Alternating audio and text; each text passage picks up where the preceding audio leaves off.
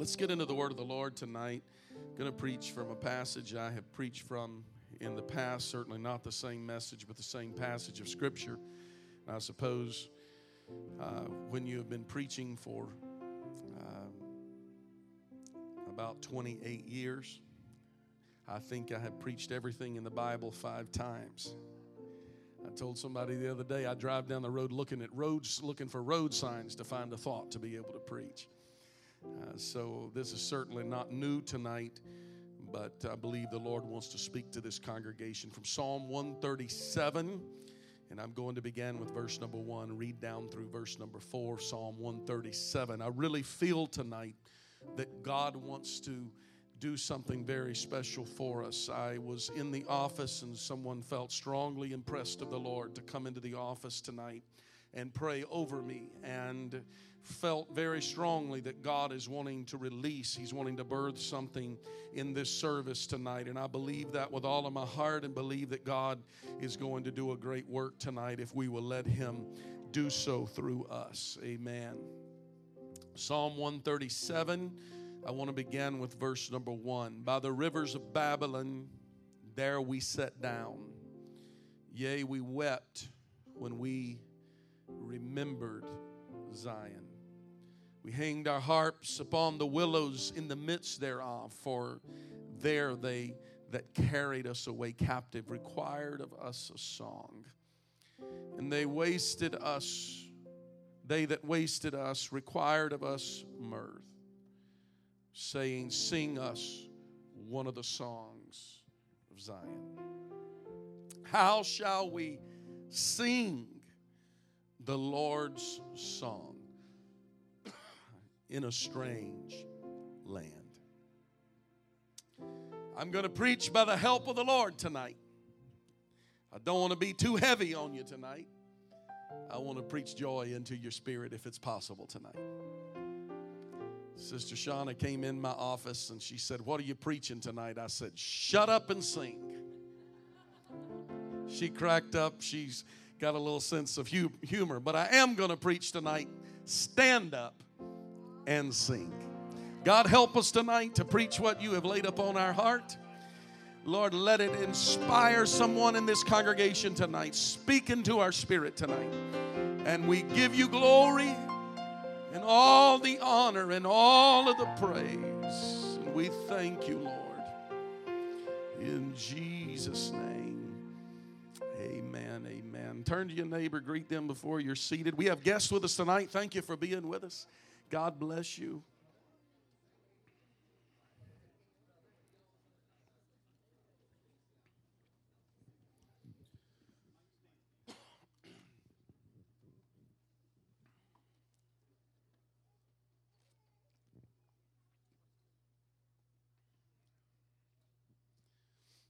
I believe that it goes without saying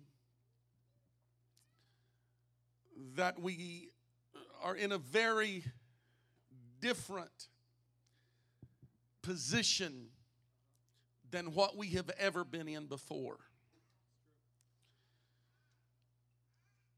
We've had revival, and we've had souls, and we've had things that happen, important things that have happened. But I really feel very strongly tonight to impress upon you this message that I feel that the Lord impressed upon my spirit. We need a revival of apostolic worship. But before a revival of apostolic worship comes, there must be a revelation of apostolic worship. Because before revival, first comes revelation. We don't need a birth of apostolic worship. We need a rebirth of apostolic worship. I fear that maybe we have become too refined for our own good and for our own spiritual well-being. We have become professional churchgoers. We have become professional Pentecostal worshipers. We know when to clap, when to stand, when to lift our hands, when to say praise the Lord, and when to get our little bounce on. But old-fashioned, apostolic, uninhibited, unrehearsed worship is becoming a thing of the past. I grew up remembering, and several of you tonight will remember so well, when during our worship service, it was not uncommon for people to spontaneously step out into the aisle and begin to worship God. But because we've let a few kooky or quirky individuals that has potentially made light of apostolic worship affect us so deeply that we allow pride and fear to hinder us from stepping out of the box of traditionalism. And so we go through the motion while our spirit is inspired and our heart desires, but we are not willing to risk everything, including our reputation, to step out and to worship God uninhibited. The apostolic church was birthed in apostolic worship. I didn't say we don't have services when people step out, but it is becoming uncommon. That is not just Christian Life Church, but it is abroad that it is becoming uncommon for people to step out in spontaneous worship. For somebody to step out during the preaching and take a lap while the preacher's preaching just doesn't happen much anymore. For people to step out and worship God in a dance during worship service just doesn't happen much anymore. I fear that there is a trend that may be moving into our movement that is anti-apostolic worship. And while it is unintentional, we allow pride, and it is a work of the enemy through the Spirit to hinder and to discourage people from doing exactly what they feel in their spirit. I wish I could preach this like I feel it. May I remind you that the God of creation and redemption is the God of the song. And He is the God of worship. When the universe was brought into existence, Job 36 says it like this: the morning stars sang together, and the sons of God shouted for joy. They didn't sit in silence and wave their finger, but they shouted for joy. When God brought the children of Israel out of bondage in Egypt in Exodus the 15th chapter, the Israelites sang the songs of Moses. But earlier in the story, there is a time when Israel lost their song.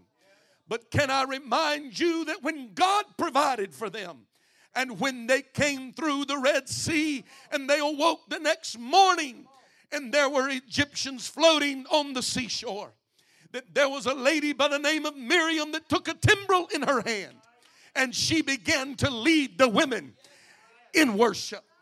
I would to God that we would have some apostolic people with boldness that have the ability to lead. There ought to not be an adult in the house that criticizes our young people for a lack of worship if we're not leading them in worship.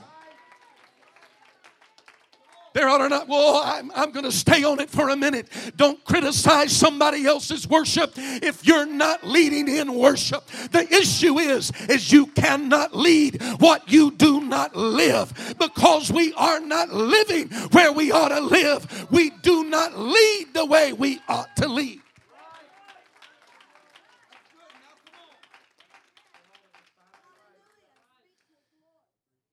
Israel was overtaken, and they were taken into captivity. Everybody say captivity. They were in bondage, captivity. They were enslaved. They were overtaken. Hear me, church. They were in captivity. It wasn't work that they were looking for. It wasn't money that they were looking for. It was their song that they were looking for. The Bible said that when the enemy overtook them, that they required of them a song.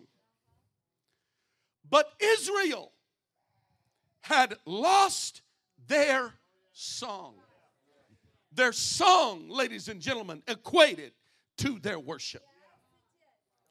They had hung their harps on the willow. But there is more to this story than meets the eye. Before that they lost their song, and before that they hung their harps on the willow, Israel sat down by the rivers of Babylon. Child of God, I come tonight to try to impress a message upon you that there is never a time when our worship needs to subside and we sit down. You cannot allow discouragement to cause you to sit down. You cannot allow what's going on in your life to cause you to sit down. When you sit down and lose your song, the enemy has got you where he wants you. The battle may well be over your worship. The battle may well be over your praise. Don't ever let what happens to you cause you to sit down. Oh, God, help me to preach what you put in my spirit. Hallelujah. I've talked to people who are discouraged and who are struggling. They've allowed what's happened to them, whether it be physical, whether it be emotional, whether it be in their family, whether it be a hurt, whether it be something in their ministry. I'm talking tonight about preachers of the gospel that have allowed things that's happened to them to cause them to feel like they have to sit down. I'm talking about people that have allowed the enemy to get a hold of them and drag them down and wear them down. And they come and they say, well, Pastor, you know, I'm not living in the victory I ought to live in. So I feel like the best thing for me to do is just to sit down. I come against that spirit of the enemy that is coming to enslave you and to stop your worship. You've got to stand back up and declare to the enemy, I'm not sitting down and I'm not hanging my harp on the willow. When they require of me a song, I'm going to stand up and I'm going to sing the Lord's song. Oh, somebody give the Lord praise.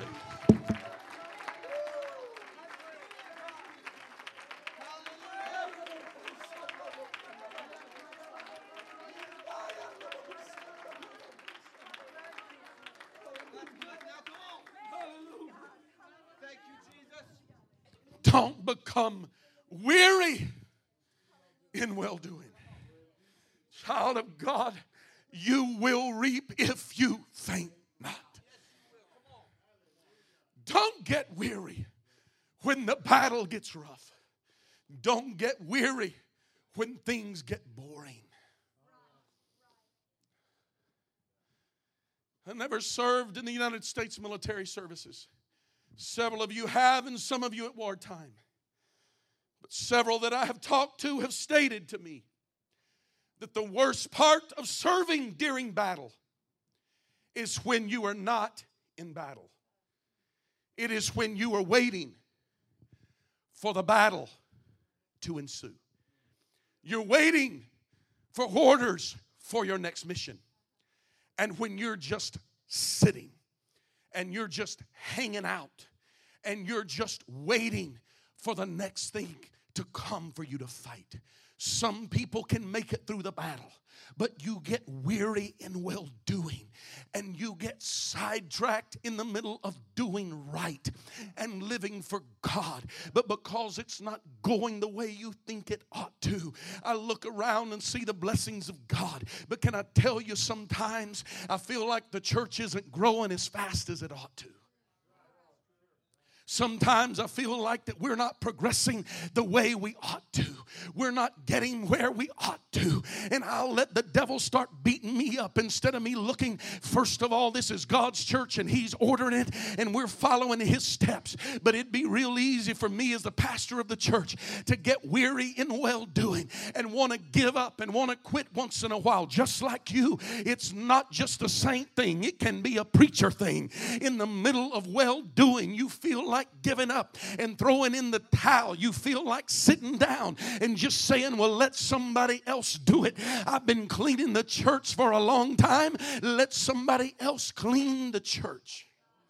I've been working around the church a long time. It's time for somebody else to carry the load. Let me encourage some elders in the house. I believe that it may well be that we need some elders to rise up in the church, in your worship, in your praise, and to begin to set a brand new precedent around Christian Life Church, and to all the middle-agers and all of the young people and all of those of us who don't really know where we fit in, and say, let me show you what apostolic worship is. I'll worship when nobody else worships. I'll sing when nobody else sings. I'll praise when things are going bad.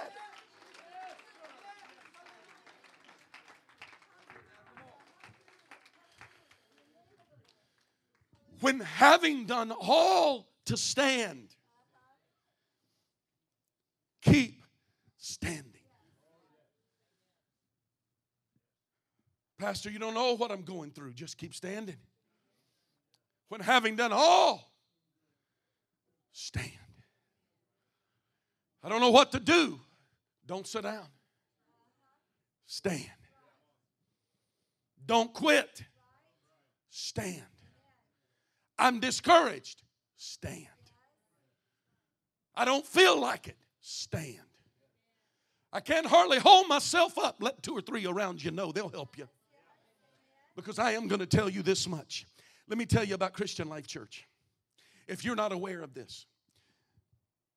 Lord, I'm getting sidetracked off my notes now. I'm going to preach a while.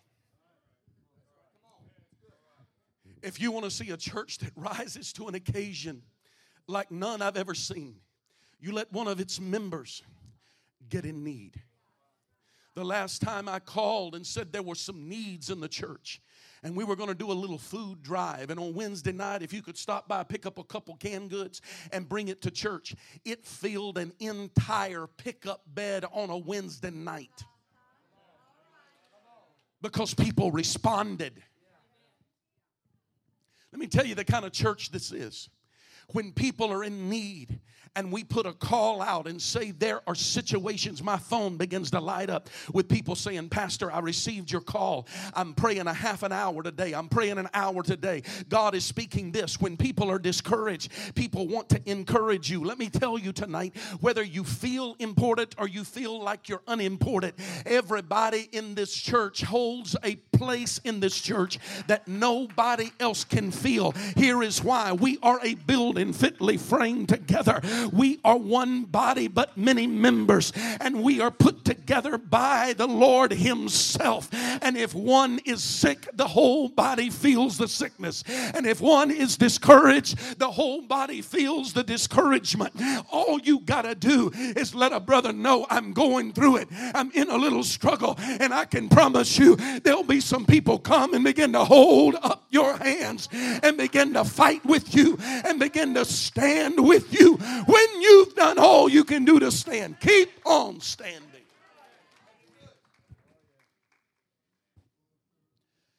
And when you're going through it, keep going through it. Look at your neighbor and tell him, keep going through it. Oh no, Pastor, I want you to tell me to get out of it. You will if you keep going through it. Somebody real smart came up with this idea one time and said, you know how far the dog can walk into the woods? Halfway. Because the other half he's walking out. Keep going. You may feel like that you're just getting deeper in it, but you're just about to come out the other side. The darkest hours just before the dawn. Don't sit down. Keep on standing. Keep on standing. Keep on standing. Somebody needs to get a go-through spirit in you tonight and say, I'm going through this. I'm getting out of this. I'm not staying where I am. I'm not sitting down by the river of Babylon. I'm going to keep going through it.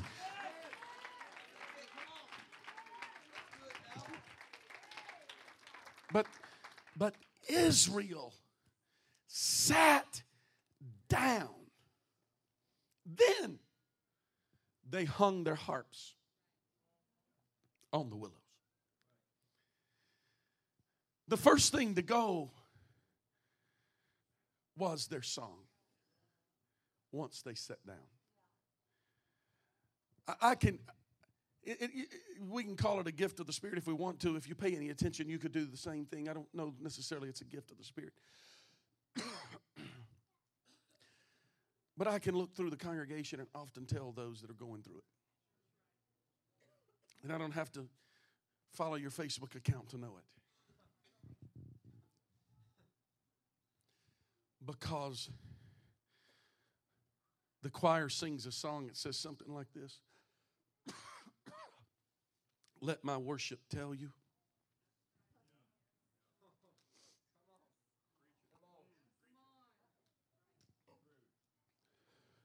Maybe some choir members could help me out. Let my worship tell you. Let my worship tell you. Let my worship tell you. You are. Well, is he? Because your worship is telling the story. Shout, I'm going through it. Israel sat down. They quit going through it. And then they hung up their harps. And by hanging their harps was a sign that Israel had no intention of rejoicing again. They lost their song. And it wasn't because somebody took it from them. It was because they sat down and they hung their harps. And the enemy sneered. You get in trouble when you sit down. And you get in trouble when you lose your song. I believe it was David that said, I will bless the Lord. His praise shall continually be in my mouth. When you sit down and you hang up your praise and you start saying, I'm not going to worship like I used to, the enemy's already won the battle. He's not winning the battle. He's won the battle, because the battle between God and Satan has always been over worship. Jesus was taken to the pinnacle of the temple. He was taken to the high mountain. In every instance, he said, I will give you what you want if you will bow down and worship me. Jesus said, for it is written.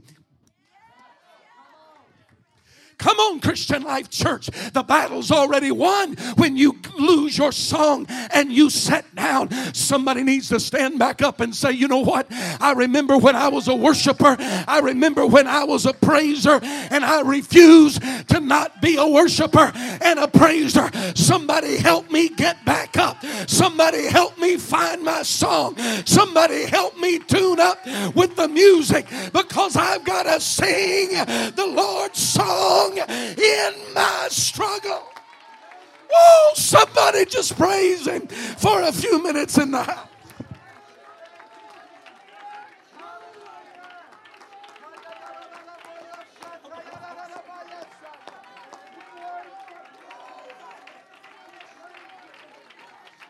Come on, I don't have to preach any longer. If you'll just get up and you'll find your song, if you'll just find your praise tonight, God will do what He intended to do before I ever started preaching tonight. I got 5 pages left I can preach, but God is wanting somebody to get their song back, to get their praise back, to get their desire back.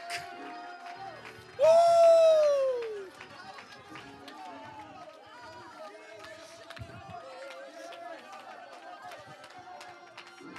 Come on, give the Lord praise. I can't do it for you. You got to do it for yourself. I can't find your praise for you. You got to make up your mind on your own. You got to find your song all by yourself. You got to find your praise in your battle, in your struggle. By the river of Babylon, I'm going to keep my song. By the river of Babylon, I'm going to hold on to my music. I'll hold on to my singing. I'll hold on to my worship.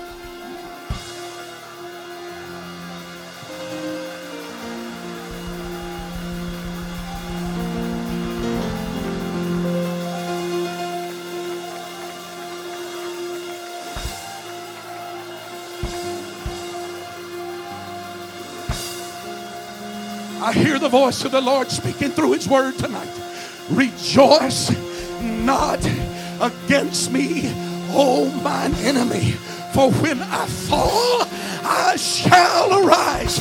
And when I sit in darkness, the Lord will be a light unto me. Come on, somebody. Find your song. Find your praise. Restoration.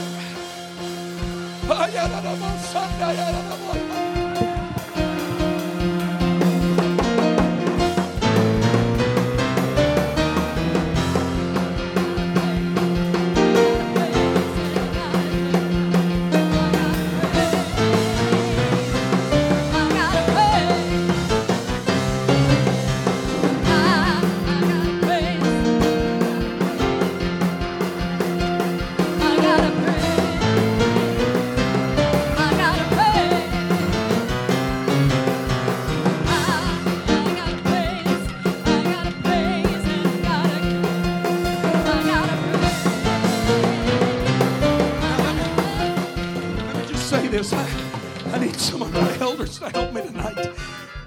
This is unplanned, unrehearsed, but I need some of my prayer warriors to help me. I need some of our preachers to help me. I need some of our ladies that are strong in prayer and worship to help me.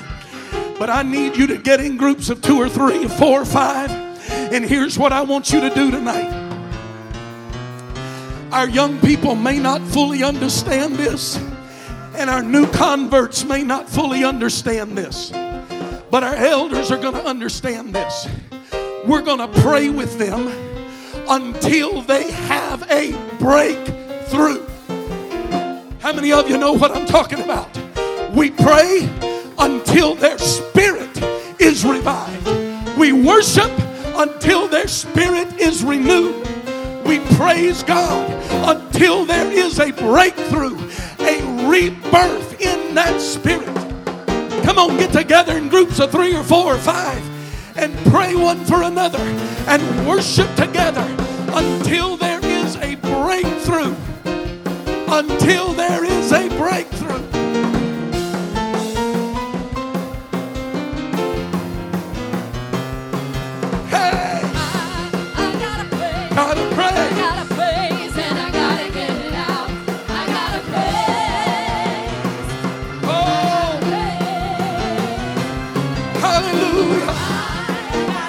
Hallelujah. Hallelujah. Come on, we got to have a breakthrough. We've got to have a breakthrough.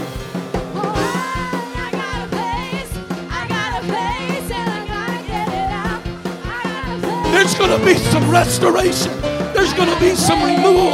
There's going to be some folks get refreshed in the Holy Ghost tonight. Hey!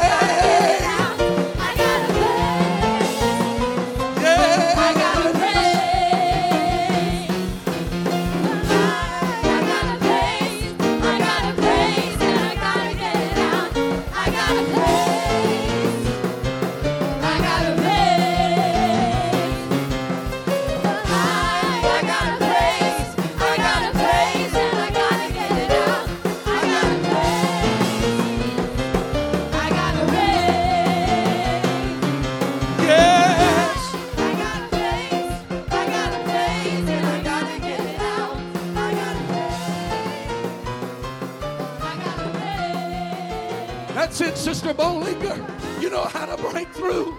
That's it, Annette. You know how to break through. Come on, let's have some breakthrough prayer warriors.